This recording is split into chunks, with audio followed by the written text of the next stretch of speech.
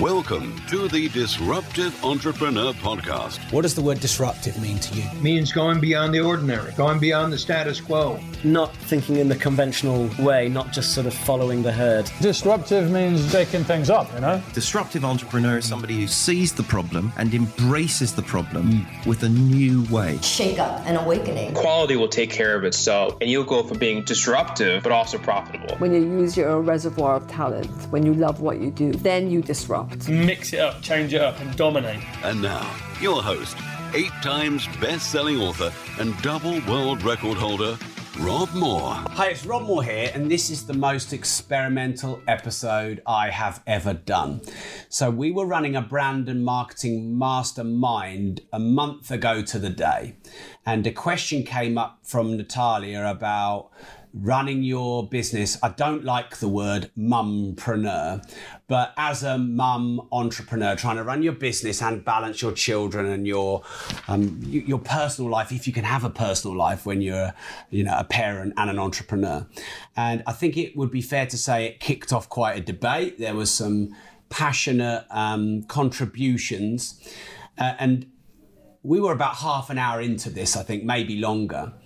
And I just thought that would have been brilliant to have recorded that, because it was very real, from real mums who are running real businesses. And of course, I could sense in the room every time I was answering, I was getting a few eyebrows going, yeah, but you're a man and you'll never understand. And I thought, well, I can put that to bed because I can get a few ladies on the show. So if you're listening, you won't be able to see this, but we actually have 8 ladies in our meeting room. All of whom have voluntarily put themselves up for this because they are mum entrepreneurs, and they deal with on a daily basis all the struggles and challenges that, if you're listening and you're a mum entrepreneur, you face, and you feel that you're alone or that you're the only one that has to wrestle your children and wrestle your business. But in reality, there are a lot of you out there. Now, I just want to say as well, this doesn't exclude males or parents who are males, or if you are the husband of a mumpreneur, this is going to be very useful for you as well. So I would definitely encourage all males to listen to this. Also, I feel like I've got a lot of experience in this regard. Whilst I'm not a woman, I mentor many women who have children of all different ages. So we're just going to roll with it. We're going to introduce everyone so that you know them. They're just going to do a quick introduction about themselves and give you some relevance. These are all people in my communities. They're listeners to my podcasts. They're not hired in, or they're not like big celebrities out there. So they're real people doing this. Would you say I've covered everything? Yeah. Good. Tick, tick, tick, tick, tick. Good. So what we're going to do is we're going to go around the table. There's 8, including me. You know me. Actually, I'll do me first because that's important. So I'm 41. I have 2 children who are 6 and 9. I've been in business for 15 years. And of course, I was 6 years in business before I had my first child. So that's me. So Amy, should we go to you? Thanks, Rob. My name is Amy Rowlandson, and I am a coach and podcaster. I've built up a property portfolio, and I am a SaaS trustee. I have 2 children who are 17 and 15. Cool. I'm a 45. I'm a midlife beginner. Midlife beginner. I like that one. Hi, I'm Jane Baylor. I'm a serial entrepreneur. I'm also a podcast host. I have a book, and they're both called The Smart Connector.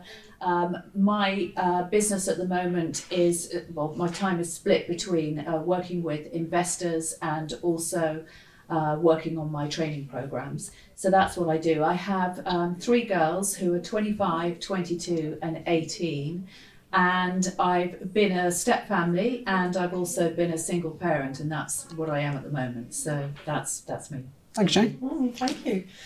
I'm Tracy Fenson. I'm also a serial entrepreneur. I'm 56. I started my first business when I was 23, and I've continued to open many other businesses along that time. So basically, I had the business side before I had my children, and then after the children, I commenced with more businesses. Anything else? All good. Hi, I'm Claire Riley. I am 36. I founded Classroom Secrets. You might have heard of it during lockdown. But I have 2 children. They are 2 and 4. And I actually have done that business for 8 years and 3 years into it, that was when I had my first child.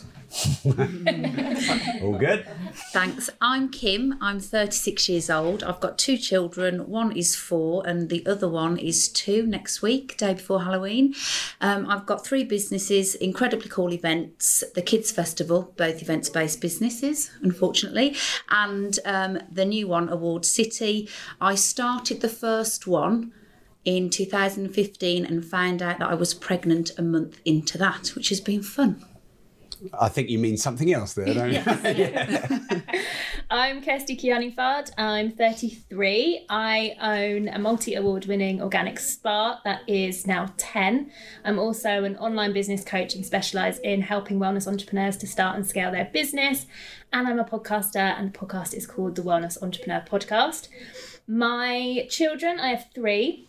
I have an 8-year-old and 3-year-old twins, and my little boy also has autism, so that's an additional dimension. I got pregnant with my first when my spa was 12 months old, so it was full on. Some of you didn't time your pregnancies very well, did you? I don't think we knew what was to come. No. An accident. Hi, my name's Rachel Lynch. I'm 37 and my 2 children are 16 and 13. So talking about well-timed pregnancy, I actually fell pregnant in my last year at university. So I had my first child when I was 21, went straight into business after finishing university. So I have multiple businesses that are all centred around children and young people, both on and offline, and I'm about to launch the Sexy Ladies Club, which is to Can I join? Yes. To help married women with kids just find their sexy again. Ooh. Love it. We need to do an episode on that. Thank you, episode. Great. Natalia? My name is Natalia Lloyd. So I am new to the entrepreneurial world. I'm a founder of my interior design business, Natalia Lloyd Interiors. My background is actually corporate. I've got over 15 years of finance experience, and I had my kids, so my daughters are 3 and 5.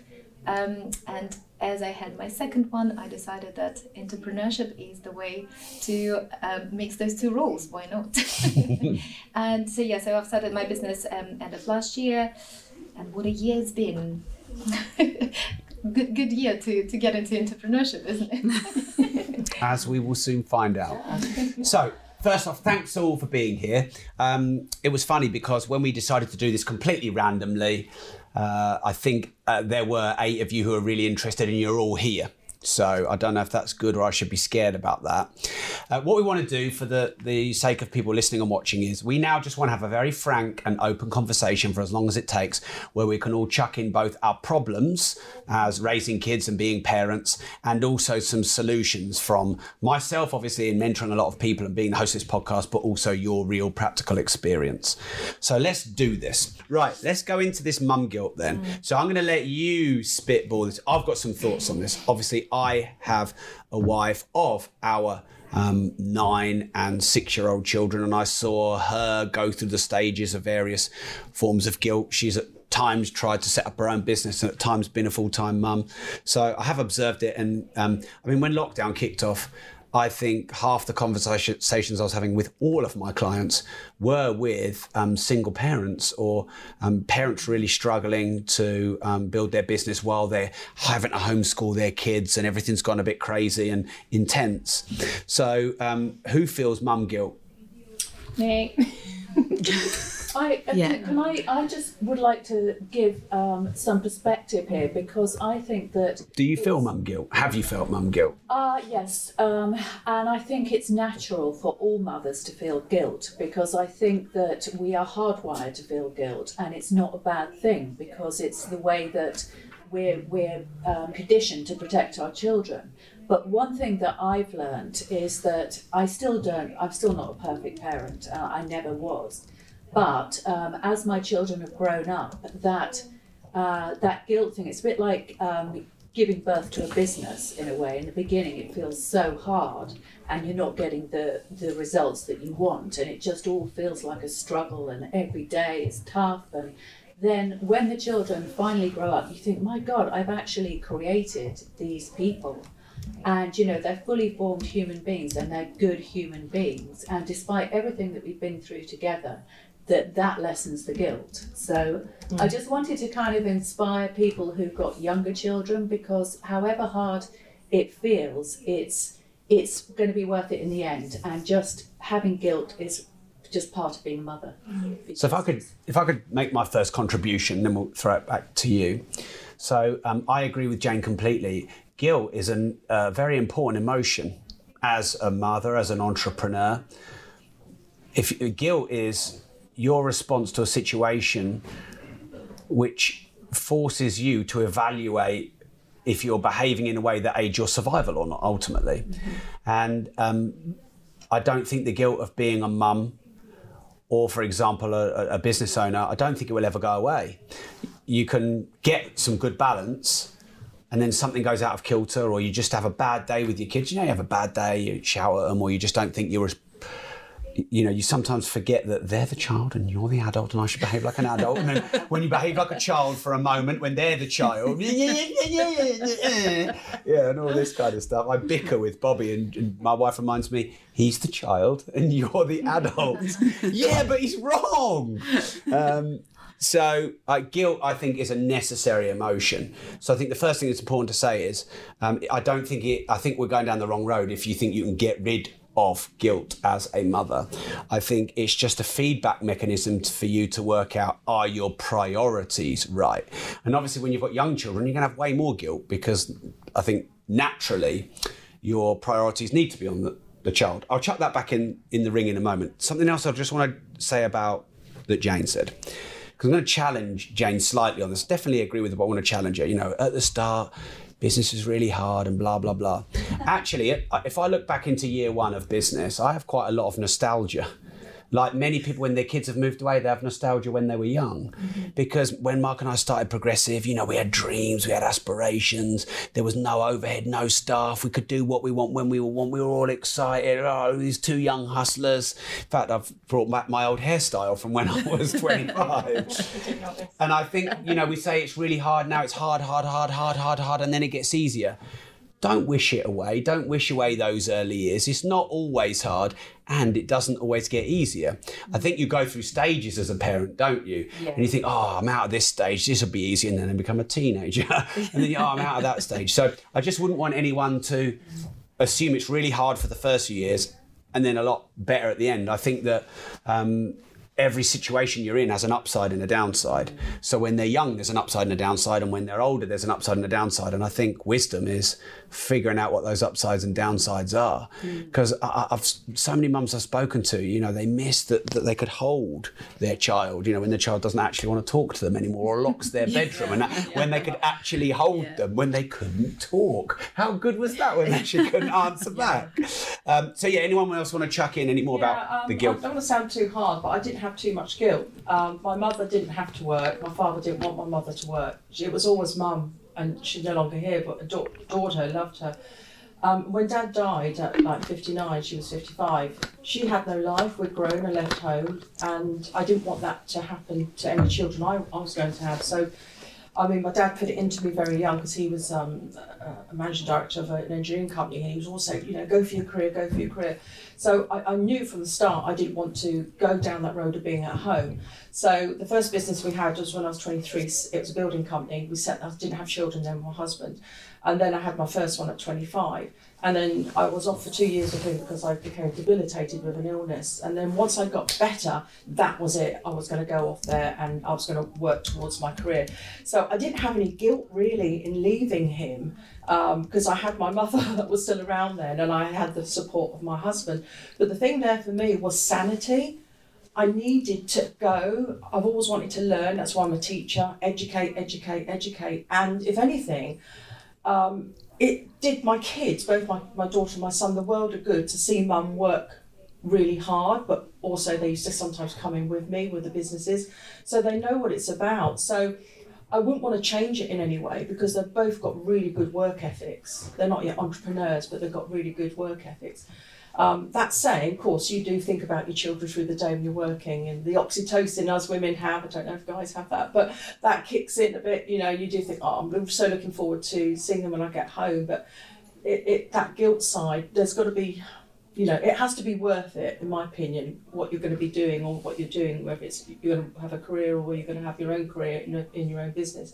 It's got to be really worth it, but it's also got to be right up here for you as well. So just thought I'd just add that bit. That's what we're here for. That's fine. I find a lot of guilt, like I love to work. I love it. I love my businesses. I've done it since I was 23. I've never had a proper job and I love it. And a lot of the guilt I've experienced is projected guilt. So there'll be the little comments from people like, oh, you're still working? Or, oh, can't you make sports day? Or something like that. And I was fine with it through my sort of own values, but then you're pulled into question and then there's that sort of comparison thing. But how I overcome it, I always sort of try and check in, and I wonder if you guys feel like I'm on the right track with the future me and the future kids, and think, will I remember in 20 years that sports day? Or will I remember the experiences, like maybe if I work that bit harder, I can create this amazing holiday for them and we can go and we can celebrate it. So a lot of the guilt I experience is projected guilt. I've never had maternity leave. So I was pregnant within that first year, but I was working 7 days a week and my spa had one other person. I didn't have a choice. Like I could have given back the keys, but I still would have had to pay the rent. So my mum was bringing my daughter in, like I was breastfeeding home between treatments. It was like hell on earth because I had these two things that I loved, but it was just resilience. I knew if I could just get past this little bit. And then the other area, the biggest arena of guilt that I feel now is since my son's diagnosis with autism, because I've not met one other mum, maybe there's one here, who has a child with autism that works. Mm-hmm. And it's that same narrative, like, oh, you still work. And so I have to work really hard to keep pulling myself back to what's important to me, my family, my kids, and knowing that doing something I love makes me a better mum. But that's why I'm here. Society doesn't always support that. And so you've got to fight harder to sort of maintain it. Mm. So let's see if we can talk about, the fact that you have an autistic child for a while. But I think you've raised a really good point, which I think we should expand on. I am taking notes. If we go on tangents, hopefully I'll be able to bring it back, because I know we're still on mum guilt, as it were, but I'm moving on to another thing. But what you said about other people's apparent projections onto you, I think that's an important thing to discuss. But there's two areas here. One, people will pass judgment on you, look down their nose or whatever, but sometimes they're not really doing it. You just perceive they're doing it because of your own guilt, which is on edge for it. Yeah.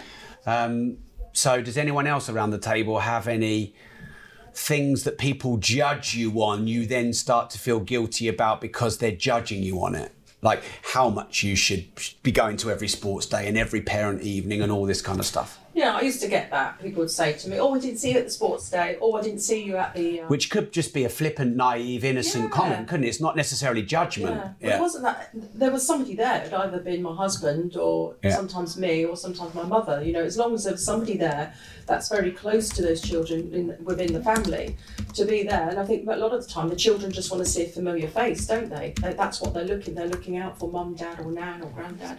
Yeah. So yeah, it did happen, but I think it's going to continue to happen. But like Rob said, it could just be some people are going, when you're back to work then, or you're not at work yet.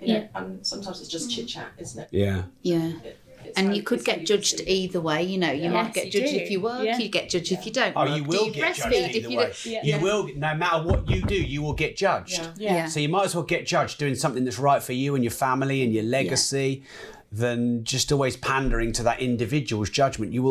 I say this to a lot of my people when they're online and they're worried about putting themselves out there or getting critiqued. You will get judged no matter what. Yeah. So, we think it takes a lot of strength to be ourselves, but if you're going to get judged anyway, it's actually easier just to be yourself. Yeah, just make sure you don't judge yourself and do things that you think you should be doing. This is where a lot of it comes from. That all they did was raise an eyebrow, or all they did was make a fairly loose passing comment, and you make it mean, or you can make it mean so much, because underneath it triggers you, because you're actually thinking, because it's unresolved in you. Yeah. So guilt, I think it's interesting to talk about what guilt is. So in my opinion, and I've done a lot of research onto this, and I've got a couple of mentors, one in particular who is very wise around human emotions, and I would challenge everyone to think that guilt is an imbalanced perception. So guilt, we feel, is a one-sided emotion. It's not a balanced emotion. It's a one-sided extreme emotion because, there's something on the other side of guilt, which is maybe a feeling of freedom. So what it is it's an imbalanced perception as feedback to you that you sense that something isn't right for you to put back into balance, whether that's how you see yourself or how you behave or what you focus on. So back to your point, Jane, guilt is a really valuable emotion. And I think if we're trying to live guilt-free, well, I think that's delusion because we need it, because we might be going along swimmingly and then something happens and we need the guilt to actually make us check in and evaluate. So I think understanding what guilt is, because it's a horrible emotion. I can imagine as a mum, because there's nothing worse than feeling the emotion and then beating yourself up because you're feeling it. I just wanted to sort of share. I think every emotion is feedback to put you into balance. It's a reward emotion or it's a survival emotion. Anyone else experience any guilt? Well, I wonder whether regret's on the other side of guilt. So you're always being torn between if you don't try that and don't fulfil what you want to do at that point in time, that you're going to regret it. But then you've got the guilt on the other side. So that's probably the push-pull. So what guilt leads to regret, you mean? It can do. Or it's a warning not to regret? You're being pulled. And I don't feel any guilt with my children because I didn't go back to work till they were 12 and 10. So they didn't really need me as much at that point as when they were a lot younger. And again, I'll argue a case with that. But you didn't work for 10 to 12 years. No, exactly. And going back to work, I was working part-time, which ended up being sort of 4 days, 5 days, whatever. It was ridiculous. And then I realised, why am I doing this? I could be working for myself. So I came out of that and started my own property business, which was with the aim to get my husband out of his work because he was working ridiculous hours. But the time that I was working, I had 2 years back in the city again, and I had an au pair. And it's been the best thing that ever happened in our family dynamic because the children had a bridge between an adult and themselves. And she was an older lady, older au pair. She was in her late 20s and she came from Spain. And the reason I say this is because we were talking about this in the mastermind this morning. Sometimes you think you're the right person to be there all the time. Actually, I wasn't all the time. This person who came into our family has been the best thing, and she's been still with us now, sort of not living with us, but in this family dynamic. It was 5.5 years later. It's fantastic because they got so much out of somebody else's emotions and feelings and soundboarding and talking to them. So actually, sometimes you're not. I didn't need to be there, and I could do other things. And now I spoke to my daughter about this morning, coming in knowing that I was going to talk about this, and she said that both my daughter and son have got huge amounts of independence, and they said that was because I gave them the space. So sometimes actually stepping back and giving space is a better way of parenting. So we're going to come back to that in a moment because I think that's important, and then we're going to go back to guilt because we're going to get this all out. So John DeMartini said to me, nothing you do as a parent is a mistake to your child. And that was I told you about something he said in the back of the Range Rover, which out-yodered me when I thought I was catching him up. I was like, I've got my green light saber out, and he just gets his red one out, you bastard. But he said to me, as a parent, you make no mistakes with your children. I couldn't get my head around it because there was things like maybe me not seeing them enough, or maybe me pushing Bobby a bit hard with his golf, where I would feel guilt and I'd perceive I'd make mistakes. And I remember something happening which taught me the lesson that John was trying to teach me. So there was a time, he was only like 4 years old. I mean, he'd already had holes in one, and he was playing around on the golf course. He could drive the buggy at 4. And it was lovely. But of course, I was pushing that. And, some of those people who look down their nose have been, oh, that's a bit too much for a 4-year-old to be doing. And I had a lot of those voices. Anyway, he just was kicking off. It was just one of those days he didn't want to go. He was kicking off, like proper meltdown. And he was near the road. And I needed him to get away from the road, and he wasn't listening to me. So I pushed him away from the road, but I definitely gave him a bit too much of a push. I was like, you fucking have that as well. I will admit, and he had his golf clubs on. He went rolling and his legs went in the air. And he started crying, and I felt like the worst dad in the world. I felt immediately fucking awful. What have I done? I'm the worst parent in the world, even though, I think every day you don't punch your kids in the face, you need a medal. And, I just... And we sat in the car and it was 15 minutes of silence and I was so angry and he was so angry. And then this guilt kicked in and then I went onto Audible and I'd never listened to a parenting book before. And I went and downloaded every single parenting book on Audible. And that event started our journey in personal development in parenting and reading parenting books, and me and my wife talking about our parenting and thinking about how we parent our children. And I just remember hearing Dr. Martini in my mind say, nothing you do is ever a mistake. And that wasn't a mistake, because that kickstarted the process of me starting to actually take a more strategic approach to parenting. So what you've just said there, Amy, is a more distant parent could raise a more independent child. And the other side of that is a more hands-on parent could raise a dependent child. So I always kept trying to say to my wife, nursery is fine as long as it's not all the time. Grandparents is fine as long as it's not all the time. Babysitters every now and again is fine as long as it's not all the time, because Gemma should struggle to do a lot of that because she felt the responsibility that she's the mother. But if you mother your child and they're 6 years old and they've never seen their grandparents and they've never gone to nursery and all they've had is you as a mother, you could argue that creates dependency. They could be overly juvenile. So actually knowing when you should back off and delegate as a parent. Another thing I remember wildly vividly as a kid, my granddad died quite young. Like, I was young, he was young. So I guess I was 8. And I was confused. That looked like someone had pressed the buttons to do that. Yeah, I just said granddad. Oh, hi, granddad. Holy shit. Yeah. If you're listening to the audio, we just talked about my dead granddad and all the lights just flickered.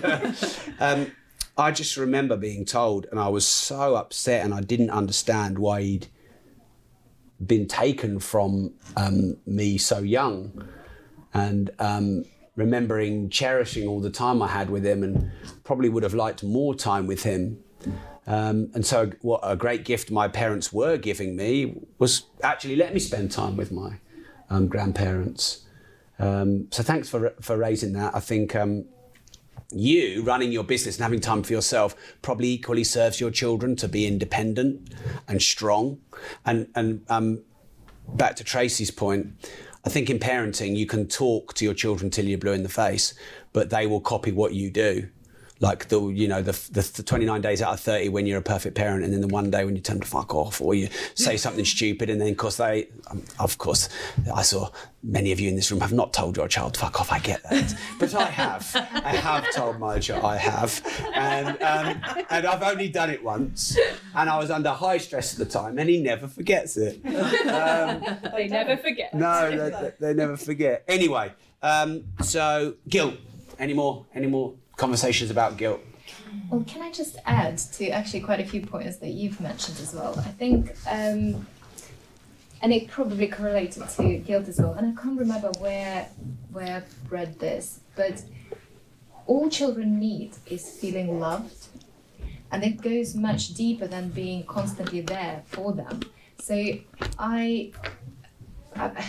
there's adults, there's friends, there's family members that we're having deep conversations with, and all their problems in adulthood come from one feeling, because as people, as parents, we do make mistakes. The parenting, as we say, doesn't come with a handbook. That's what you do, and you get your brownie points. And but you can make all mistakes you possibly can think of, as long as your child feels truly loved.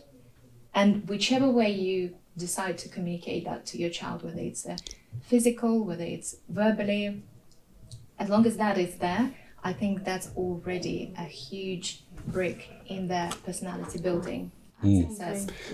They say at the moment as well, don't they, the importance around love is unconditional as opposed to conditional love. I can imagine the science of loving your children is going to evolve over time, because you imagine parenting 30 or 40 years ago was very different. But I think to add to that, Natalia, I think a lot of the experts are saying loving them unconditionally, because as parents we can want them to do things for us, and so we will show them love when they do things for us. And it's really hard, because you are imposing your values on your children, and that is your job as a parent, but they also their own person discovering their own values. Another thing Mr. Wise, John DeMartini, said to me is, you will learn as much from your children as they will learn from you. And I remember again thinking, well, that's nonsense. I'm going to teach you to be world #1 golfer. What are you talking about? But I think they challenge you to grow as much as you challenge them to grow. And if I observe a family dynamic, I see my wife, who's very strong on her values and how she wants to raise our kids. My values are different, and I would raise them differently. Now, of course, because she's, I'm building the business and she's looking after the children, although it's a bit more blended than that. It's a bit more modern, but let's just for conventional argument's sake say that. She would do more of the hands-on parenting, but they get the nurturing and the support from her, but they get the challenge and the independence. And I just go do it, chuck them out, go do it, just get it done. And I push them into challenging environments, because that's what my dad did to me, I suppose. And actually, I would probably argue they would need both. They would need challenge and support. So I've got my values going, this is how I want to raise my kids. My wife's going, well, actually, I've got my values, this is how I want to raise my kids. But what a lot of people forget is there's this little child that goes, but wait a minute, I've got my own values and this is who I'm growing up to become.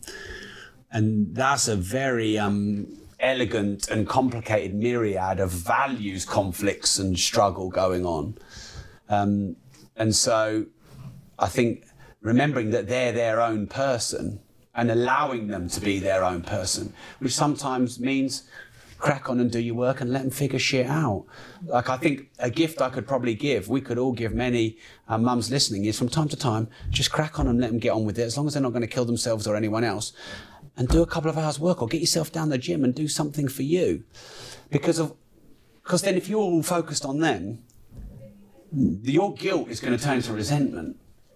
When you're a mum, but what about you? So why don't we talk about that? Claire, you were going to say something about guilt, I think. And then let's talk about the balance of being a mum and being an independent woman. Yeah. Or man, if you are a male parent. So I just think that guilt... Or gender neutral, if you've decided to be gender neutral as a parent. I'm glad you're covering all bases. But I think that guilt is about perception. And I think... obviously you mentioned before about lots of different comments. There are probably a lot of comments that happen, but we focus on the ones that we feel something about. Sure. So like one of the comments I've had recently is like, oh, your 2-year-old is going to nursery for 4 days. Well, that would not be my choice, but I can't send them to grandparents. But the reason why I'm telling you this because I remember, because my perception is that I shouldn't do that, but I have no choice, whereas there might be another comment that I haven't remembered, because in my world that's not something to feel guilty about, and I can put it to one side. So I think if we're aware of our perception of guilt, then we can step back. And I think one of the ways I deal with it is it's a constantly changing situation, and I would mitigate that and think, okay, well, if she goes 4 days, then I can send her term time and I'll take the holidays back. And it's just one practical example of all the different ways you could step back and think, right, okay, how do I not feel guilty all the time?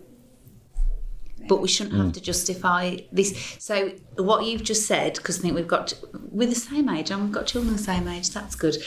I was thinking about putting Billy, my youngest one, into nursery for 4 days, and when you said that, I was like, oh my God, better not put him into nursery for 4 days. Oh no, is that bad? Is that a bad thing? However, my husband's a teacher, and we don't generally tend to work holidays. I will, work in holidays, but we do try and make family time in the holidays. So even just in this room, when we were all having a conversation about it, I was just like, oh my goodness, I'd better email the nursery now and tell them Billy's not going for 4 days, because that's a bad thing. But it isn't, and it's a judgment. It's a different thing. Yeah. And we're our own worst enemy because we're putting the judgment on ourselves. Yeah. Now, I mean, I'm pretty sure that people think you're pretty amazing for breastfeeding your child in between clients and working, and every woman around the table, but we feel. I know you guys are actually really nailed it over there, but I feel like we feel a little bit that we shouldn't be doing these things. But actually... Yeah, but says who? Ourselves. Yeah. This is the problem. Well, if you're saying to yourself you shouldn't and you know you shouldn't, that's good feedback. If you're questioning everything and saying shouldn't I about everything, that's probably a lack of clarity of your own vision and purpose as a mum and an entrepreneur. Because who says anything? There is no rule for how many hours you should put your child into nursery. There probably should be some guidance, and then we wouldn't feel so guilty. But I bet you find something. If you feel guilty, you'll find something else to feel guilty about. Absolutely, I agree. Yeah. I also think, it resonates with me, and I think one of the reasons is I didn't put my eldest in nursery 4 days at this age, and it's if a certain family member would say it, it's not necessarily that you really feel it, it's that you didn't want them to bring that up and put it on you. Yeah. But Kim, you said lovely words about me earlier on, right? My kids were in nursery pretty much full time, like as soon as they could, and you don't consider me anything less of a parent or as a businesswoman because I did that. You haven't judged us on that. No, because then this is my whole point. We judge ourselves. I actually think you're incredible for doing that and getting where you've got to. But I don't know what it is. I think when you can talk to your internal self and say, actually, that's right. An accountant said to me the other week, oh, you're a working mum, that's brilliant. I worked all the way through. My children are really resilient. So stuff like you ladies have said that she went to work and they went into nursery. I actually know in my head, so my head bit tells me that's good for them. They're going to be resilient.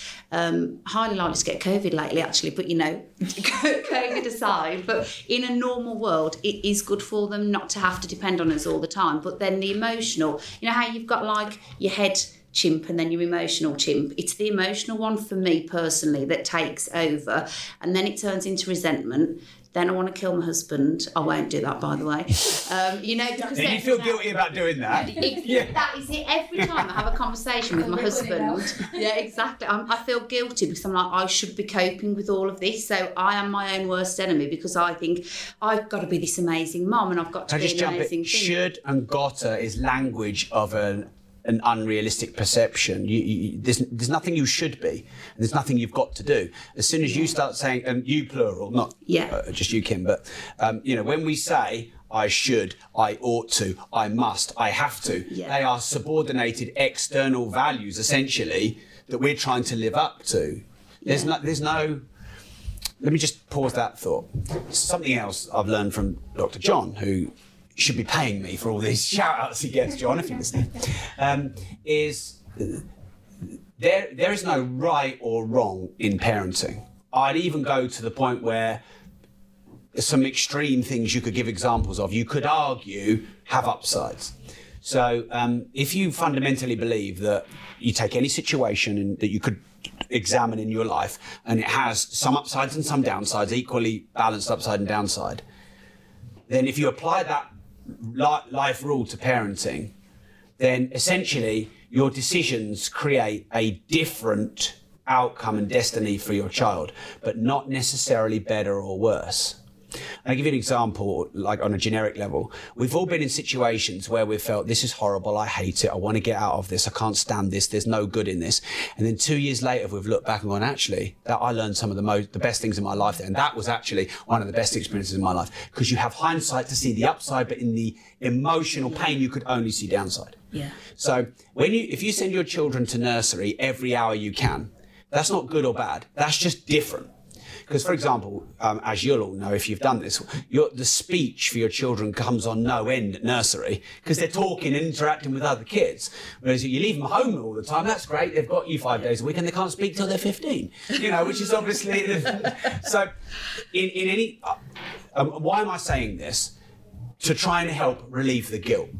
because anything that I think that you do, that you try to raise with your children, serves them in some ways and hinders them in others. So there'll be other instances where you felt like, oh, I've been a good parent and I've done good. And actually that would have created some downside that you didn't see. I just think that helps balance our emotions, because, you know, guilt and resentment and all these sort of, they're quite extreme, volatile emotions, which can defocus you away from, well, how do I want to be as a parent? And I suppose how you want to be as a parent is actually sitting down and thinking, what are my values and how do I want to raise my children? Yeah. And I don't think because you know what Natalia said, oh, well, there's no rule book. Of course there isn't. So then I guess a lot of people just go, oh, well, I'll just do my best. But without a plan. But you're allowed to have a plan as a parent. Yeah. Something that happened to me, which is it wasn't working, but I still put the children into nursery. So just because I felt I gave them better quality time, because I had some space for me as well.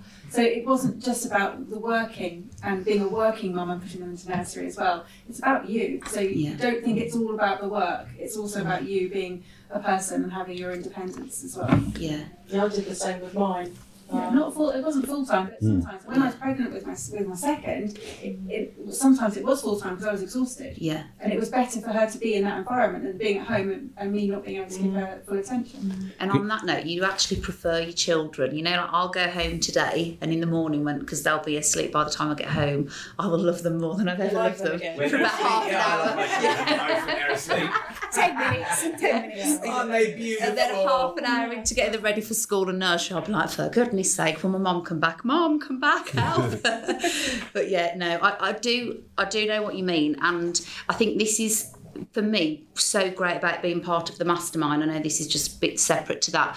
But again, reconnecting with you, Rachel, and always thinking, what an amazing mum you were to do everything that you did. And yes, they did go to nursery, and before I got pregnant, I thought, well, it's going to be dead easy. I remember my colleague saying, how are you going to run this when you've got a baby? She's going to sit there in a carry cot, isn't it? Completely clueless.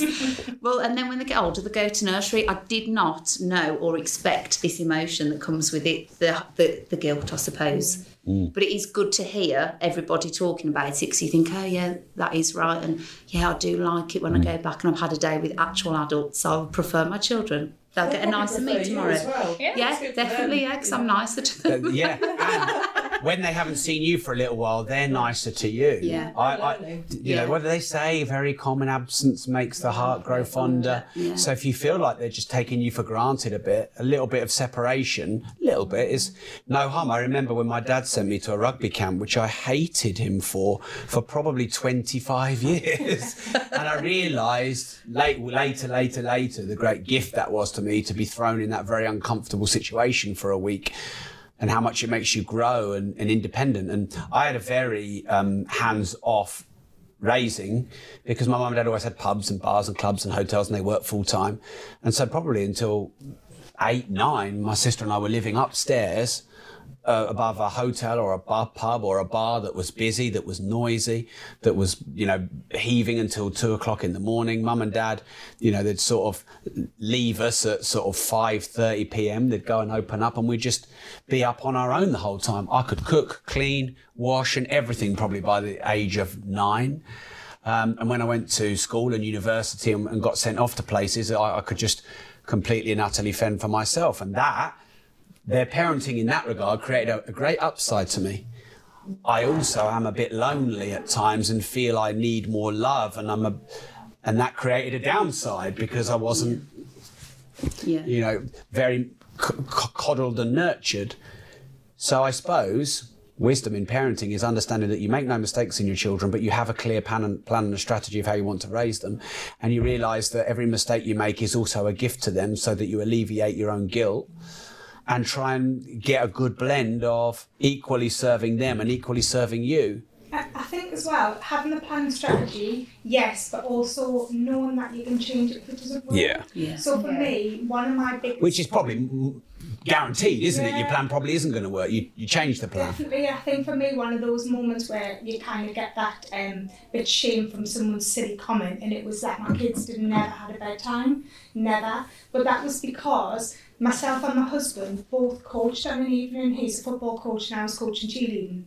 So it was impossible for us to have that nighttime routine. So we had a morning routine and we made things special then. And then our nighttime routine was whenever we get in, because I had my kids with us, like rolling around on the mats at the side.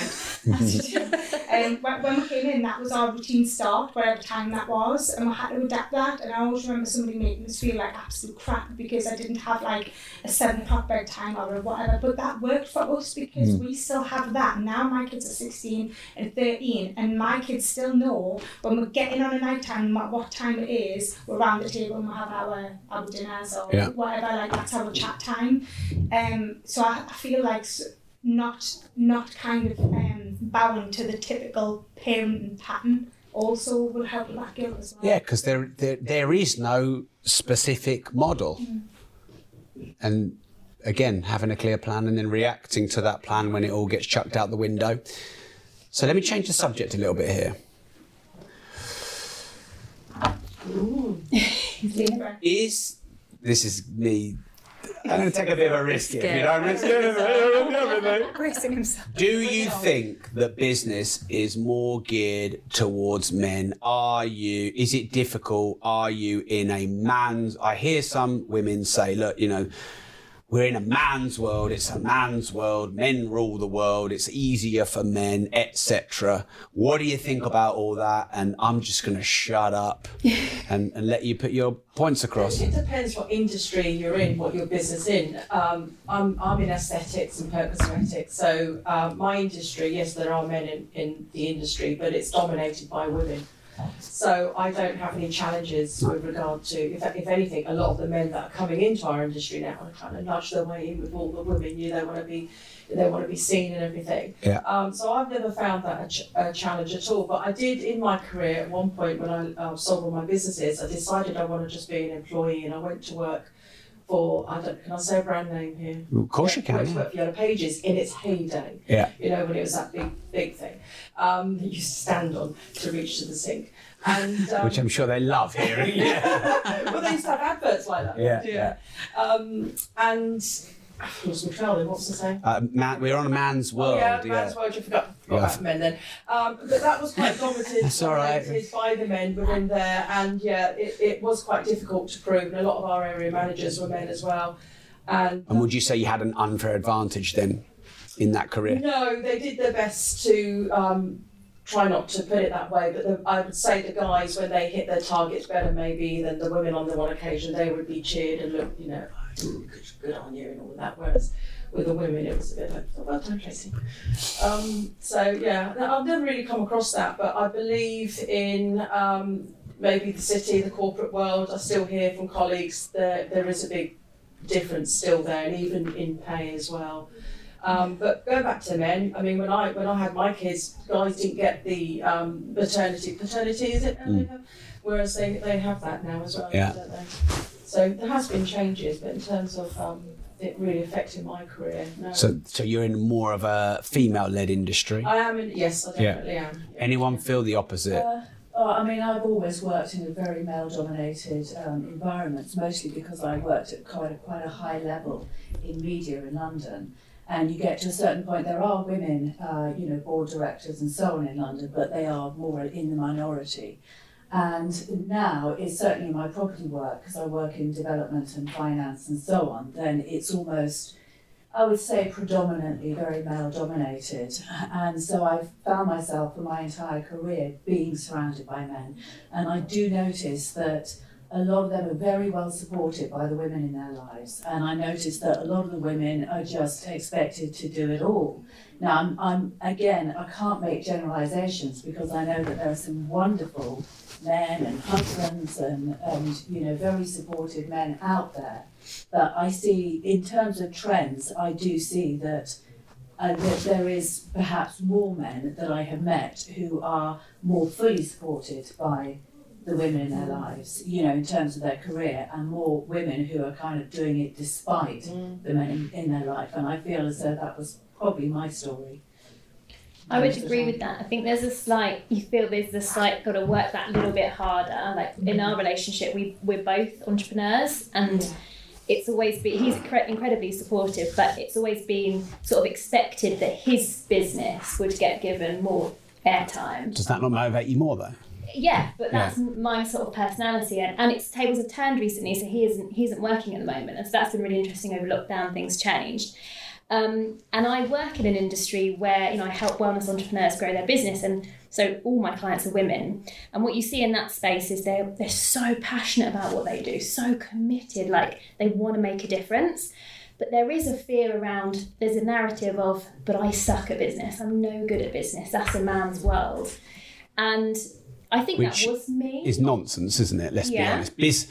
I'm not saying it might not be a man's world in certain areas, but business is equally for men and women, isn't it? Yeah, but for example, in the training schools, like where people are learning different wellness practices, there's no modules on business. So they're being sent out with the practice, being a practitioner in X, Y, and Z, thinking that they just go, I'm here. That's common in coaching and all of that, where they're taught the practice, but not the sales and the marketing and that, And so I just see this like it's this big, bad, scary man's world.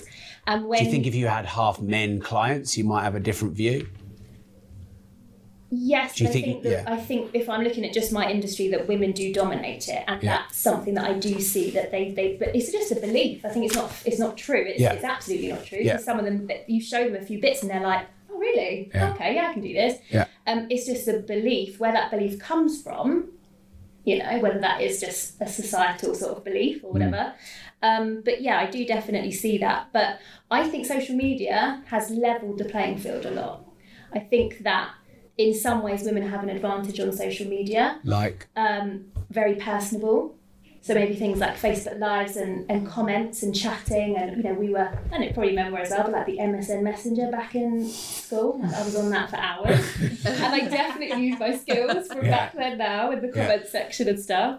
I don't know, maybe there's an ability to bring that, be more yourself in business, that business doesn't have to look a certain way, whereas maybe like 10, 15 years ago it was like all suited and booted, whereas now, pink hair and wear a hat, or you can do whatever you want, and maybe women are starting to feel that makes it a bit more of a friendly space. Mm-hmm. I think they're feeling more empowered. Yeah. But I just want to go back to what you said about, Rob, you asked the question about when I was in business, about the balance between male and female. I didn't really experience it that much, but I experienced it more at home, because when I got to 33, I got married when I was quite young, so when I got to 33, we both built the business together. At that point, I'd done the university, all the teacher training, I had the 2 children, and I left him to his business then. And then I was wanting to start up my business. Then the imbalance, then that's when it became a problem, that where you're working, I work more hours than you're working less hours, although I was working evenings as well, that it was expected that he didn't have to come back at a certain time to allow me to go off and teach at night. That's when it hit me more than anything, and that was the worst thing you could do, because he was really black or white with him, and bless him, if he ever gets to hear this, he won't be angry because we're good friends. But that is he an ex? Yeah, he's my ex-husband. That says it all, then, isn't it? We just couldn't get home in time. It's that his upbringing was, his mum and dad went to work, but when mum come home, dad would sit and mum would do all the work and look after the 5 boys. Yeah. So not that he ever expected that from me, because I've always been headstrong, being my own person, so he knew when he married me what it's going to be like. But once the children were here, and I was again, right, okay, I'm still pursuing my career, wherever it's taking me. That's when the problems came in. So not so much at work, it came in at home, that the husband, he didn't say, you have to stay home. It was, well, I earn the most money, you're working less hours than me, that should be your responsibility, which is, well, for me, it was the worst thing you could say to me, because that's like turn on my heels and I'm doing what I'm doing. Yeah. So I don't know if anybody else experienced that, but maybe things have changed. That's a long time ago as well. Just from kind of a now perspective, I think it's interesting because my husband is a CTO, so we both follow the company together, but he kind of allows me, I suppose, to lead the business. He's really good, he does all sorts, but I'm still CEO of the house as well as CEO of the business, and I think it doesn't always matter how much kind of doing you have to do. It's the mentality of it, that you've been CEO of the house and CEO of the business, and I think that's the struggle. You could do everything, but I'd still feel like I was CEO of the house. And the children. And the children. And that's kind of... And are you saying that's what you want or what you don't want? I don't want to be CEO of the house. My coach said to me the other day, who will be CEO of the house? I said, well, he won't want to be. She said, did you ask him? I was like, no. Would you trust him to be? Probably not. This is a different thing altogether. See, everything you've said, I'm like, yeah. If I said to Dan, jump, he'll say how high. Do this, do that, do that. So the other day, I thought I'd pick on him. Not really pick on him, I was angry about it. I said, I iron your shirts. Nobody asked me to iron the shirts, but we're not taking them to the iron. I'm already scared with that tone, did you hear that? I iron it. Nobody asked me to iron the shirts. Yeah. But I've never done the ironing, but because of COVID, now I iron the shirts, which is fine. I'm sure I'll outsource it again when it's all safe. But at the moment, I'm ironing the shirts. So I was having a rant, and actually, Rob, it was on the back of what you'd said last time. So I'd gone away and thought about this and thought, right, we need to compartmentalise our lives and do this and do that. That's a great idea. Actually, that might let me lose my guilt and all the rest of it. Maybe we'll come on to that a bit later, but it was really good, so thanks for that. So I thought, I'm going to sit down with Dan and tell him this is what we're going to do. We're going to spend this time. We're going to bring the babysitters in. Anyway, I saw that he didn't bring the hangers down, so I had to say, Daniel, you haven't brought the hangers down. And this is Daniel, not Dan. No, you haven't brought the hangers down. I iron your shirts. Nobody asked me to iron your shirt. You know, it's just a bit of respect for you to bring the hangers down. He said, but you didn't ask me to. But you don't ask me to iron the goddamn shirts. Do you feel better about that now? Yeah. Every time I think about it, what I find most hilarious about it is like, in my business now, there's 55 people. I've got in an ops director because I don't want to manage people because it's not something I like. But home is like, be my manager. I don't want to be a manager. I know. But then we wouldn't trust them because Dan says, well, just hand it over to me. And I'm like, oh, no.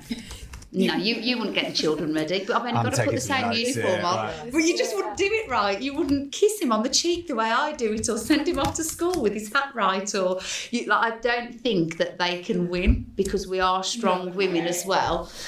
It's just difficult, isn't it? It's trying to find that balance. I don't outsource that to anyone else either, so yeah. Maybe it's a bit harder because my job required me to drive one of the jobs 200 miles a day, discussing sales.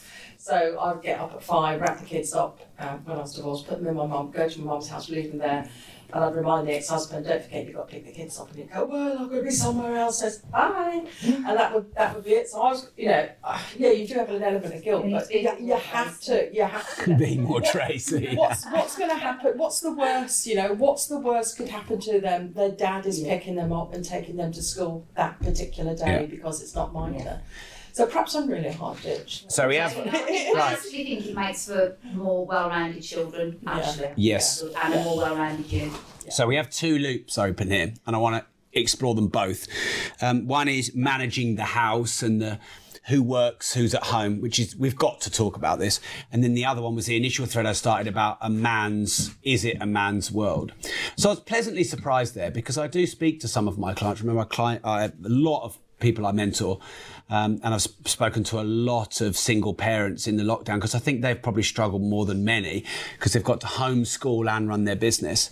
And I do hear quite a few people saying, look, it's harder for us raising our children and running our business, and it's a man's world. And I wanted to get your thoughts on it because it might be or it might not be, but I suppose the point I wanted to make is it doesn't really matter what it is or it isn't. It matters what you perceive it to be, and it matters what you're going to do about it. And I don't want that to sound cold or callous or, I know I am a 41-year-old white male, so if you tick the privilege boxes, exactly. Kim's like, yes, they're privileged in every single way. It's just, yes, it explains everything. Yeah. You're the same. You're a privileged man. Oh, thank you. And so I get that, but my experience comes from helping a lot of people who are in these situations. But one thing I truly believe is until you take personal responsibility and you're at cause rather than effect, and whilst not everything is your fault, you own everything. Until you're in a space of full ownership, well, you're always going to be a victim to being a woman in a man's world or whatever.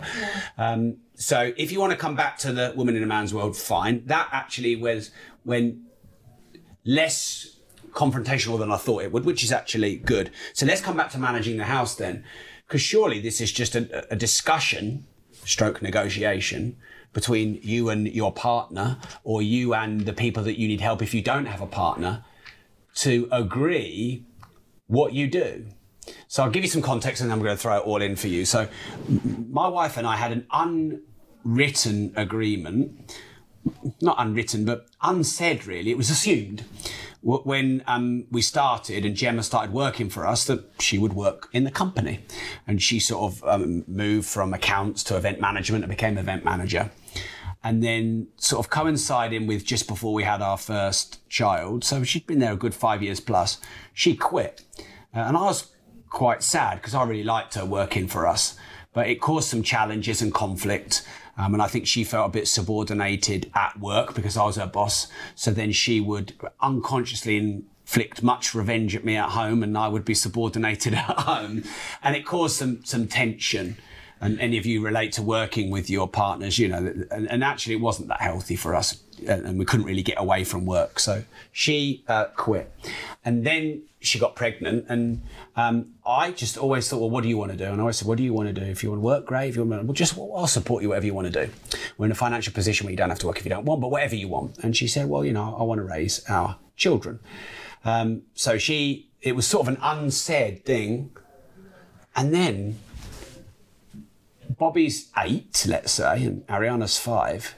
And we realised we've had such a separated roles, we've actually got quite a separated life.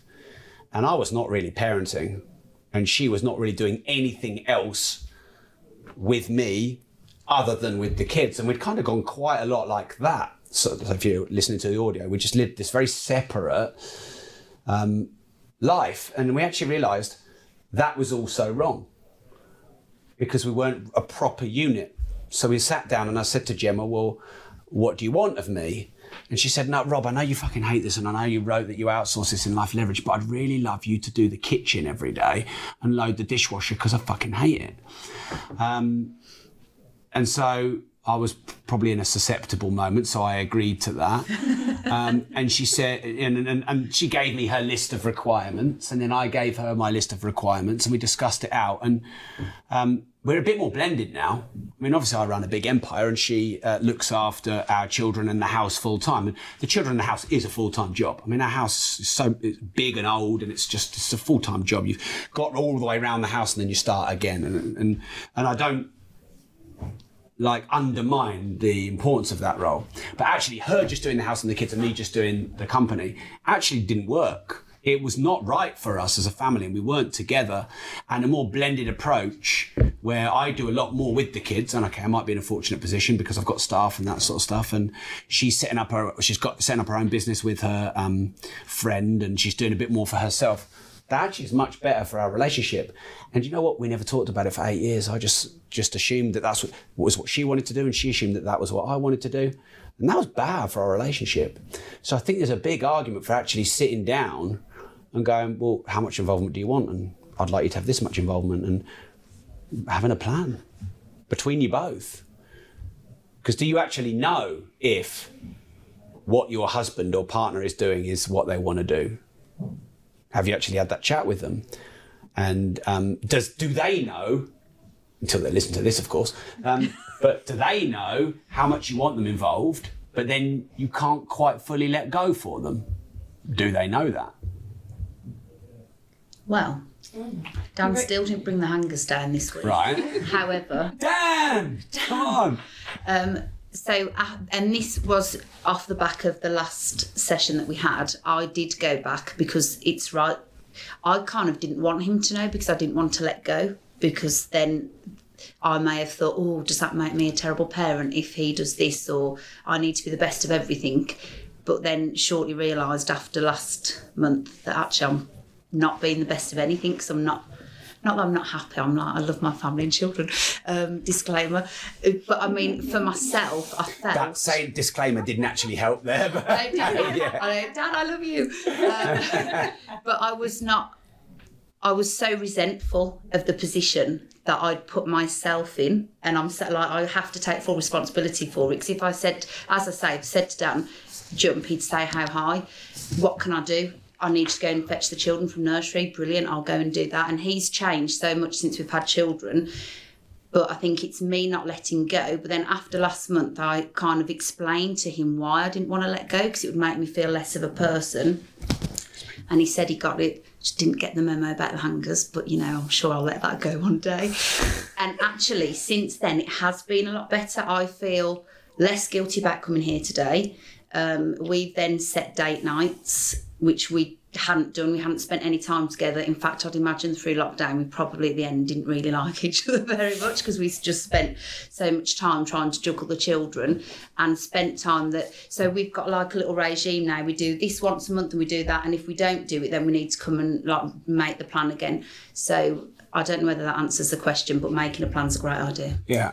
I think you raised a really good point there. It's all about communication, and I've been with my husband for 25 years, married 19, 20 next year. So in that time, we've both grown in different ways, but we've always had open communication and talked about what it is we want. We've had independent living within a relationship. So we both pursue our own interests. And I think that's always been really important. And the children as well pursue their own interests. So actually we've got 4 different dynamics in the house. And it's something that my daughter said to me the other day. She said that her friend's mum had said, I feel really sorry for you, Holly, because your mum never takes you to places. You have to find your own way. She said, I know, I like that, because I could plan my own diary and do my own thing. I'm in control of my sort of own person. And she's almost 18, but this was a few years ago she'd said that. But it's interesting that when you are defining real roles and responsibilities in a business, you don't necessarily do that in a home, but I think that's actually really useful to do that and have family chats with the kids, even when they're little. Just understand what you're talking about, their values. Understand what their values are, understand what their dreams are, and build that into the whole plan. Build it into a family plan. Talk about where they want to go on holidays, because they might have really good ideas. Yeah. You said, Dr. DiMartini said, they'll teach you things. Oh my gosh, I've learned so much from my kids. It's so true. I think it's almost the key, I believe, is to have a high self-awareness, to know, first of all, about yourself, regardless the children, relationships, business, to know exactly what makes you feel fulfilled as a person. That includes, for some it includes mom, some are not mothers, for some they are entrepreneurs, some are employed and working for corporates.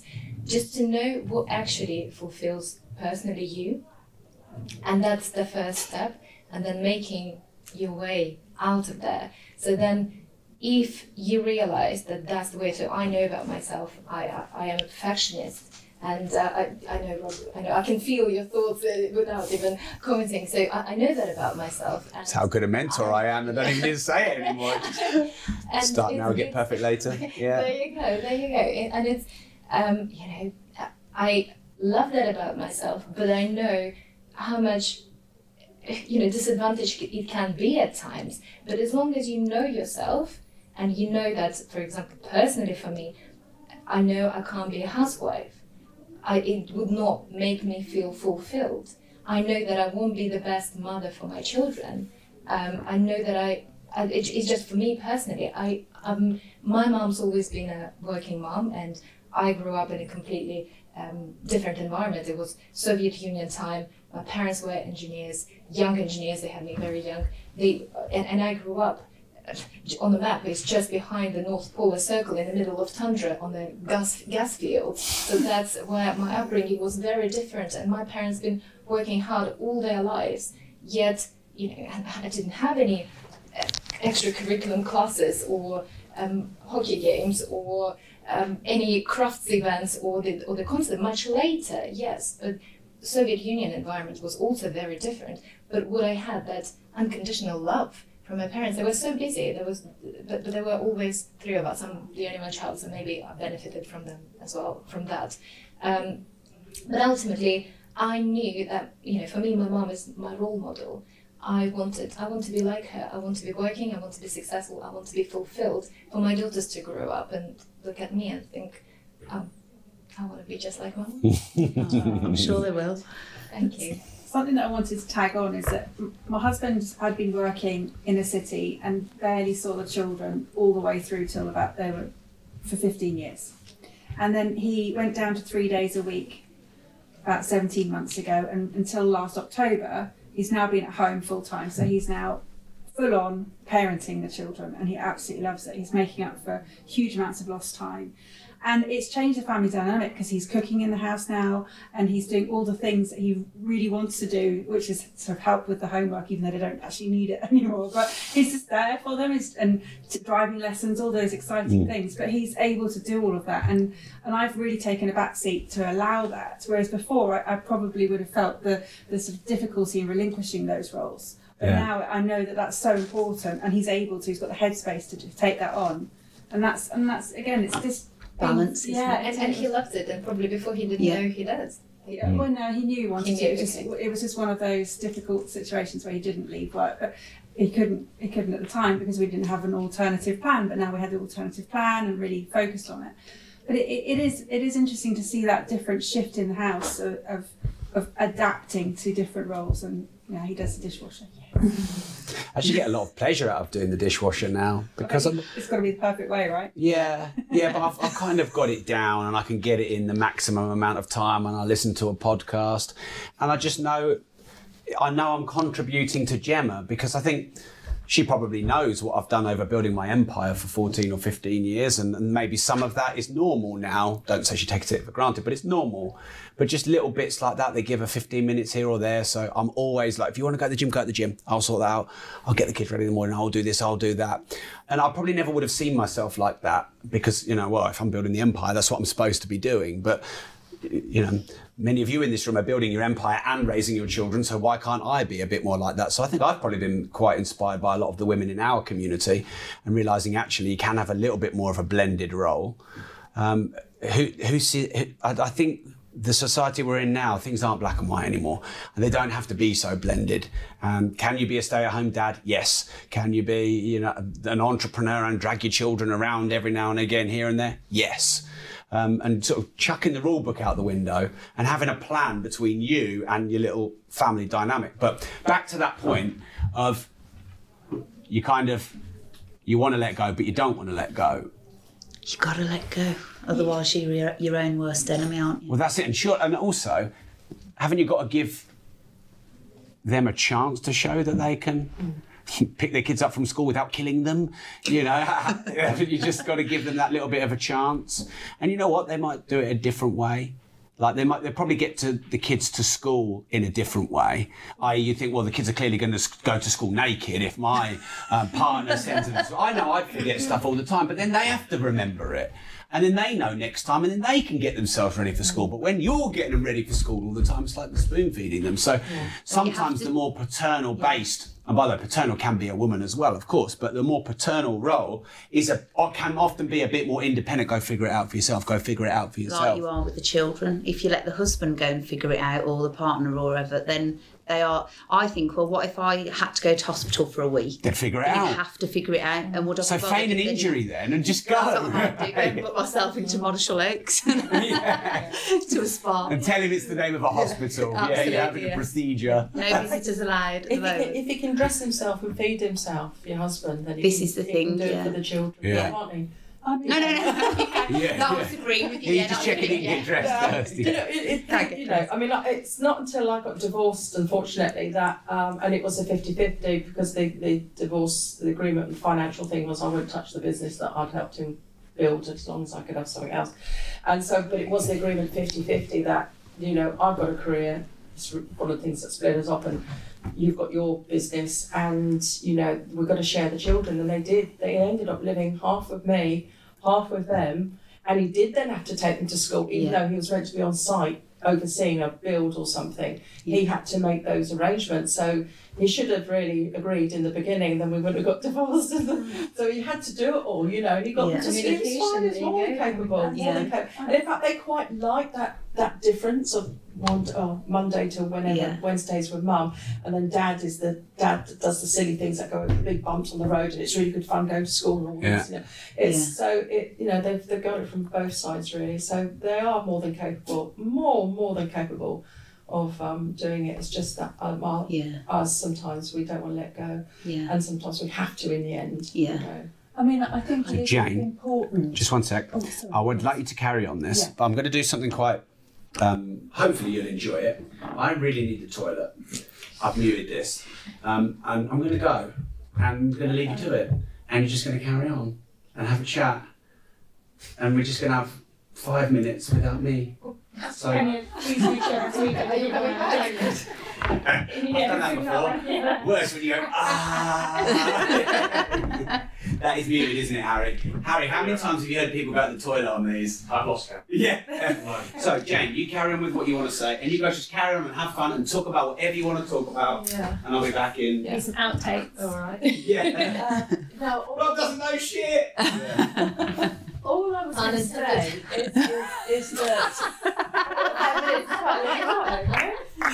Oh no! Oh, sorry, Jane. No, I was just going to say that you know, obviously all fathers are different, right? And some fathers are not really as participative as we would like, and you know, sometimes you can be in a situation where, and I've seen it because obviously I'm also divorced and I've done a bit of dating, so I've seen lots of different people in different situations post-marriage, if you like, you know, with children. So I know that some fathers do step up to the plate and sometimes they step up to the plate reluctantly, and the mothers, you know, they say, well, and I was always in this camp, I was like, look, you know, you've got to know your father, you be with your father, but sometimes the men, they just don't want it. Yeah, and that was the case with me. So with my ex, you know, he just felt as though he wanted to pick up the children whenever he wanted to pick them up, and he was very, very uncooperative. And I think it's, you know, there's a lot of women who they're running businesses with those kind of challenges. Yeah. And it's nice when it all works, and even sometimes it works quite well as a divorced woman, you know, if you do have a bit of space and you have a bit of time, because, you know, then the father's got the children. But when you're a woman who's actually separated because the father was basically not a very good father and not a very good husband, and then you end up being left with the children kind of 6 days out of 7 or 13 days out of 14, and you know, that was my situation. And although I mean, I don't want any sympathy for that, because as I said, I'm thrilled to bits to have my girls and they're great, and you know, I'm through all of that. But I think a lot of women will be in that situation, and I think it's important just to, you know, in a way give a bit of a shout out for them that it's not easy if you're in that situation. No, it's really difficult. And those women will also be building businesses because they need that flexibility, and to actually have a corporate career with those kind of circumstances is almost impossible. So yeah, we just want to give a little shout out. A lot of admiration for you, Jane. Yeah, because we're moaning that our husbands will jump as high as we tell them to, but actually you don't have that luxury. I've never had that luxury. No. So I mean, I separated from my ex when my oldest children were 2 and 4. Crikey. Because he actually was very emotionally unstable, and you know, it ended up being a bit violent. You know, so I had to run away. But after that, because he felt very resentful and very angry that I got rid of him and deprived him of what he saw as, you know, it was a bit crazy, but his rightful, you know, place in the family home, then he continued to misbehave really whenever he could.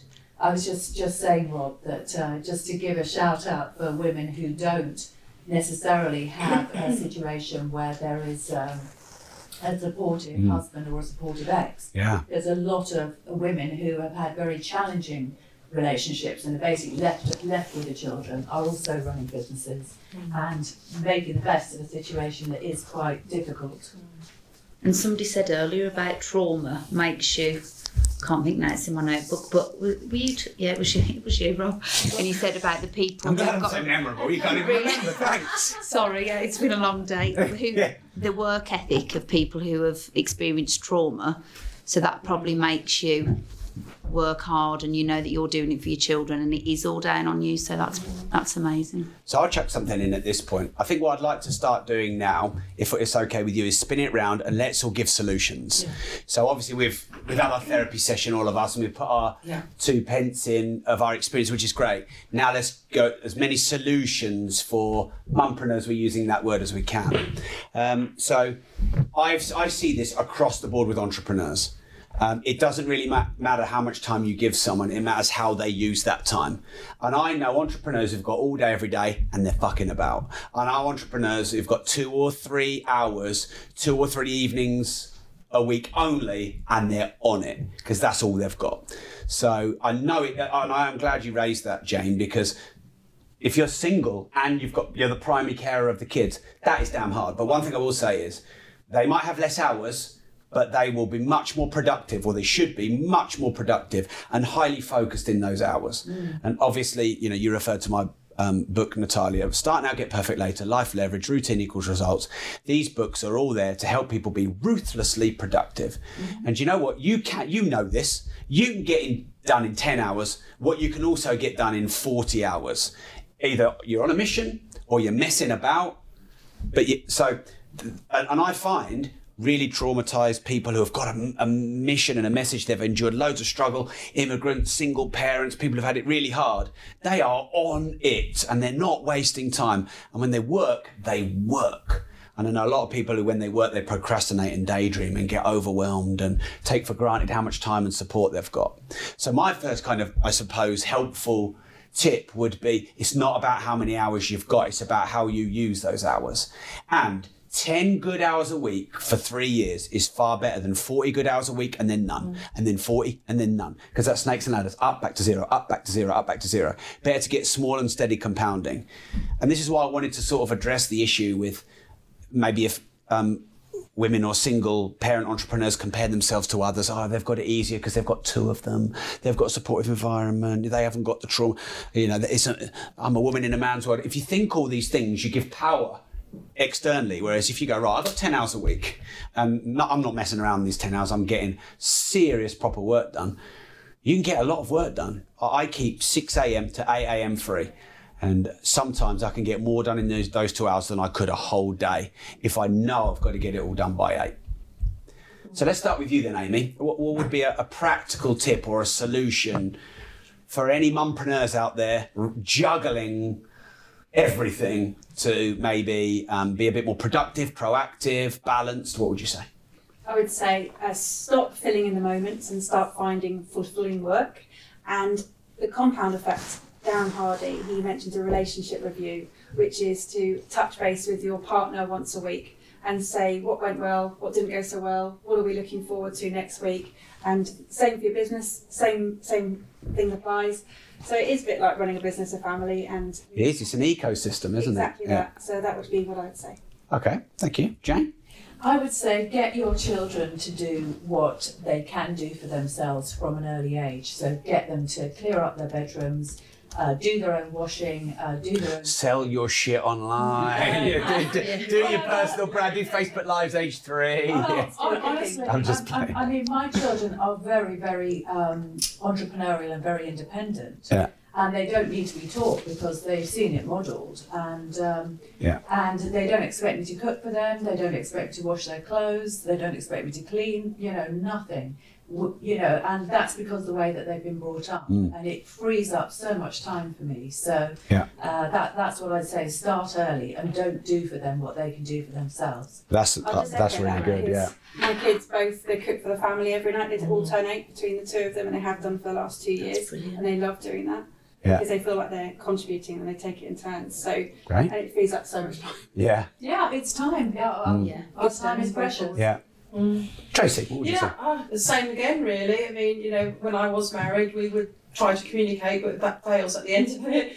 We tried to come together each week to talk about things, but sometimes the dynamics wear out. So as a single mother then, sharing the childcare, I would get them involved. I taught them both to cook, or they would just stand over and watch and take part. They can basically look after themselves. But they weren't cooking, first of all, because one was 5 and one was 7, so they were young children. But for me, the important thing I felt, one of the important things was I got them involved in the business somehow. Because all they saw was, they're going with daddy now, where's mum going to work? They couldn't actually visually see what mummy was doing. So at that point I had another training company, so I would get them involved at the weekends if I was going into the offices to check things, get them stacking up the coffee machines, just doing things like that, totally get them involved, because then I found that they not more synthetic, but more of an understanding to what I was doing. But let them have, unleash it, and let them have that bit of run, and you'll find that they're growing to really super grown-ups. Yeah, my dad got me working really young, like illegally young, 6, bottling up and counting money, and involved behind the counter pulling the pints. You couldn't even see my head. and actually, I have such fond memories of that, I think it's a great idea to get them involved in your business where you can, obviously where it's practical. If you're going out on property viewings, if you can, take them. I get ages, but I think it's a great thing. Get them involved. People like authenticity, and I used to let my daughter answer the mobile, or where she started it herself. The mobile would be ringing, I'd be doing something, and she would also go, "Hello, Tracy Vincent's phone." And she was only about 7, 8 or something. And the people on the end would say, "Oh, okay, I'll just pass you over to her." And then it sort of broke the ice already, and then say, "Oh, that lovely voice your daughter's got." Oh, she hasn't really. Yeah. But, and it worked because people, they just saw authenticity. And I'm working with the children, and it worked well. So yeah. Love it, Claire. I think constantly redesigning. So I think we're really privileged. We're not working 9 to 5. We can work things around, so we can fit it in school hours, or we can work on an evening if we want to, or work on a morning. But definitely the children that I've got 2 and 4, everything's constantly changing. 3 months ahead of now, there'll be a different routine, and I just think you just got to keep moving and keep reassessing. Does this work? Does this not work? Put longer in the morning to work here before they get up, put it in at the night, just keep redesigning. Yeah. Yeah. Kim? I think what's really important is to make time for yourself, even if it's just an hour a week, but you are important. And if you can't, what's the saying? You can't pour from an empty cup. Yeah. Fill your own cup. Yeah. Yeah, I would echo a lot of what everyone said, but I think this getting your needs met and not making assumptions, so actually telling people what you need, and like involving your family, saying, I need 2 hours to go and record and edit a podcast. I think a lot of what happens is we internalise it and we say, they won't give us that, I should be doing this, I can't even ask. And sometimes when you just put it out there, you get it. I think another thing would be not to obsess on the micro moments and the micro decisions, and keep coming back to, why am I doing this? Like that future vision, and what will this be like for the kids long term? Yeah. Rachel? I think that if you are a female entrepreneur and a parent, that your job is CEO, whether that's of your business, your side hustle, your life, your household, and that in the role of CEO, you're there to create, inspire, lead and delegate, and you just have to follow through on all of that. So create opportunities, create a space, your time, your energy, inspire those around you, not just your family but your network to want to support you and want to be part of your journey. Lead by example, so that your kids, like we've spoke so many times, just want to be like you, and then delegate the shit that you don't want to do. You can't have, you don't have time to do. So that would be mine. Great. Natalia?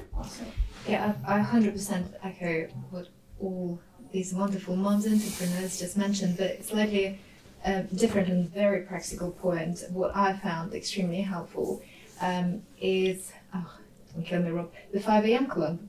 So during the lockdown, this was going so well. Hey, look, I'm up at 5. I'm up at 5. I'm just not bragging about it. Exactly. There you go. But we can talk more about that, because I think you're getting it.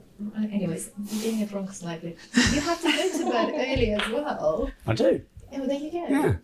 Okay. Yeah. I thought you had. I've been doing this a little while. I thought you had some rants on social media. Rants, yeah, but my rant about the 5am club was everyone bragging about the 5am club. Right. Okay. Because if you're bragging about it, you haven't got time to actually work at 5am. So it wasn't that you shouldn't get up at 5am.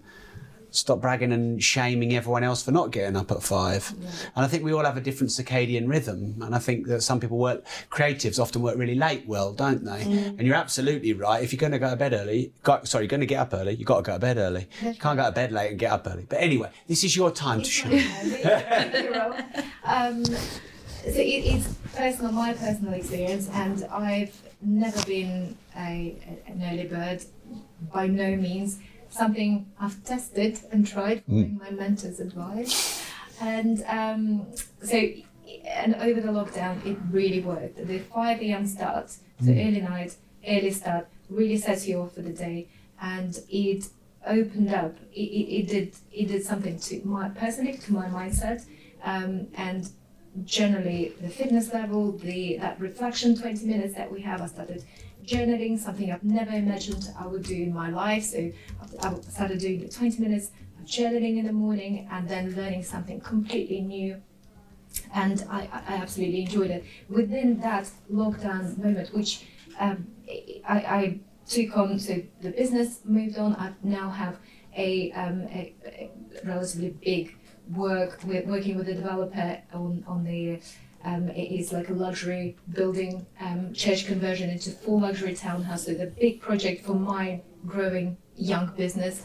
I became a financial director of a charity in the education industry, Professors Without Borders, and also running household, running homeschooling, and supporting my husband, who's I'm blessed in that case. He's very supportive of me, what I'm doing, and tries to contribute as much as he can. But he's in a corporate world, in a very demanding job, long hours. So we work as we can. But personally, for me, the 5 a.m. club was a solution to a lot of problems. So it's worth giving a try. That's all I'm saying. It may not work with everyone's. I'm in the 5 a.m. club. I get up at 5 a.m. This was the misconception. I just don't brag about You it. have to go to bed then to get up at 5, would you say? 9:30. About now. 9:30? Yeah. I'm just getting in. Yeah. No, but there's a lot of people in the 5 a.m. club. There's a lot that not, but there's a lot of people that are shaming everyone else. Yes. And that was what my rant was about. No. You have to know your own rhythm. I would say one thing I would definitely back up the 5 a.m. club about is the practical element. No one else is up. Yeah. So there's no distractions or interruptions. And I mean, about 8 o'clock, things start to distract. Social media, people starting to wake up, emails start squeezing in then. So that time from 5:30 to 8 is pure, unadulterated, non-distraction. And if you're on it, you can get a day's work done in 2 or 2.5 hours. Well, as a mom entrepreneur, I was trying to leave things after the kids' bedtime. So and then you're knackered. And Yeah. then you're knackered. Yeah. Zero productivity. The world is, relaxing, enjoying themselves, sleeping, and I'm doing all-nighters. There's so many all-nighters. Yeah, it's not healthy. Doing job, and then I knew what I knew about myself, that I needed to have 4 hours sleep to get through the next day. So as long as I got 4 hours of but sleep. that's so low. Exactly. Yeah. And that's how it was working. It just wasn't working. And I realized that once I sang those goodnight songs, that's it. I'm off. I can't function anymore, but I have to push through that. So You sing goodnight songs, do you, before you go to bed? I do. Oh, with the children. I just pictured you just singing them to yourself in Russian, In Russian, in fact, yes. 2 and 3 and 5 year olds. Yeah. Right. Bless. Cool. Okay. This has been fantastic. I'll just chuck a few things in myself to finish off. These aren't really, I think you've all said brilliant things, and of course you're far better positioned than me. I would just like to pick up on one thing that someone has said, that Kim said, because I really do believe this, seeing this with so many people. You can't pour from an empty cup. I think that is a lovely saying. And as a mum, if you are looking after yourself, you feel healthy, you feel like you're kind to yourself, you're not beating the shit out of yourself, you're doing a few things for yourself but not neglecting your children, I actually think you're a better mum for it, because you can give from a full cup. And that, I think, is what a lot of people struggle with, is because there's a lot of resentment when you end up feeling like you can't be you. You might resent your partner, you might resent your children. And I think that's vital. And they say with the airplane, you put the gas mask on yourself first. Not the gas mask, no way. The gas mask. Yeah, you kill yourself first. You know what? The last few days I've been getting these things wrong. I did it yesterday on a video. I said to Mark, I've been alive for 6 centuries. And he looked at me going, what? And I said, I've been alive for 6 centuries. The 70s, the 80s, the 90s, the 2000s, the 10s and the 20s. And he went, decades, mate, decades. Anyway, so yes, amen to that, Kim. Right, so you are not alone. I think that's really important. And I think many people, but especially mums, can struggle alone. You don't converse with your partner, you don't converse with your children, you don't converse with a mentor, and you don't ask for help. And that's, entrepreneurs are buggers for that. We often just think we should do it, we can fix this. So don't be scared to ask for help, because it's not a weakness, it's a strength. And I think it's also important to remember that everyone listening and all of you around the table, you inspire a lot of people. And I think we forget that. I have moments where I've got a lot of problems going on, and in that moment, there'll be a serendipitous moment where I'll get a lovely voice memo or I'll get a lovely private message. I'm getting quite a lot of handwritten letters written to me at the moment of gratitude, and sometimes you can get focused on, I'm not really making a difference, I'm fucking everything up, this isn't going well. Well, actually, you're inspiring a lot of people, and that's good to remember. So, Amy, Jane, Tracy, Claire, Kim, Kirsty, Rachel, Natalia, Harry, and me, thank you very much. I don't know if this was any good. I feel like it was fun. I hope you enjoyed it. Yeah, I mean, we'll wait for the feedback from the community. Harry, initial thoughts, what do you think as a concept? I really like it, it's something we've never done before. Yeah? I don't think Harry has got a choice though now. Yeah, he's going to say, no, that was shit, that's not Harry. Yeah. Have you got any children, Harry? No. You're going to have any anytime soon? No, it's clearly not after this. What did you all think? What did you expect it to be like? And loved it. Yeah, I thought it was great. Really good. Yeah. It's good to talk. What did you think? I was actually nervous. I know you sensed it. I was nervous. I've never done a podcast with 9 people. I've never done a podcast with 8 other women, with a lot of expectation. Yeah, I was nervous actually. But obviously once we started, it was fine. I think for me, the important thing is, are you relatable? Yes. Do I think we got all that? Because I was making notes of the points I wanted us to make. Did we make all those points? Yes. Do I think we left anything major out? I don't think so. And people will give us feedback if they did. And I've really enjoyed hanging out with you all.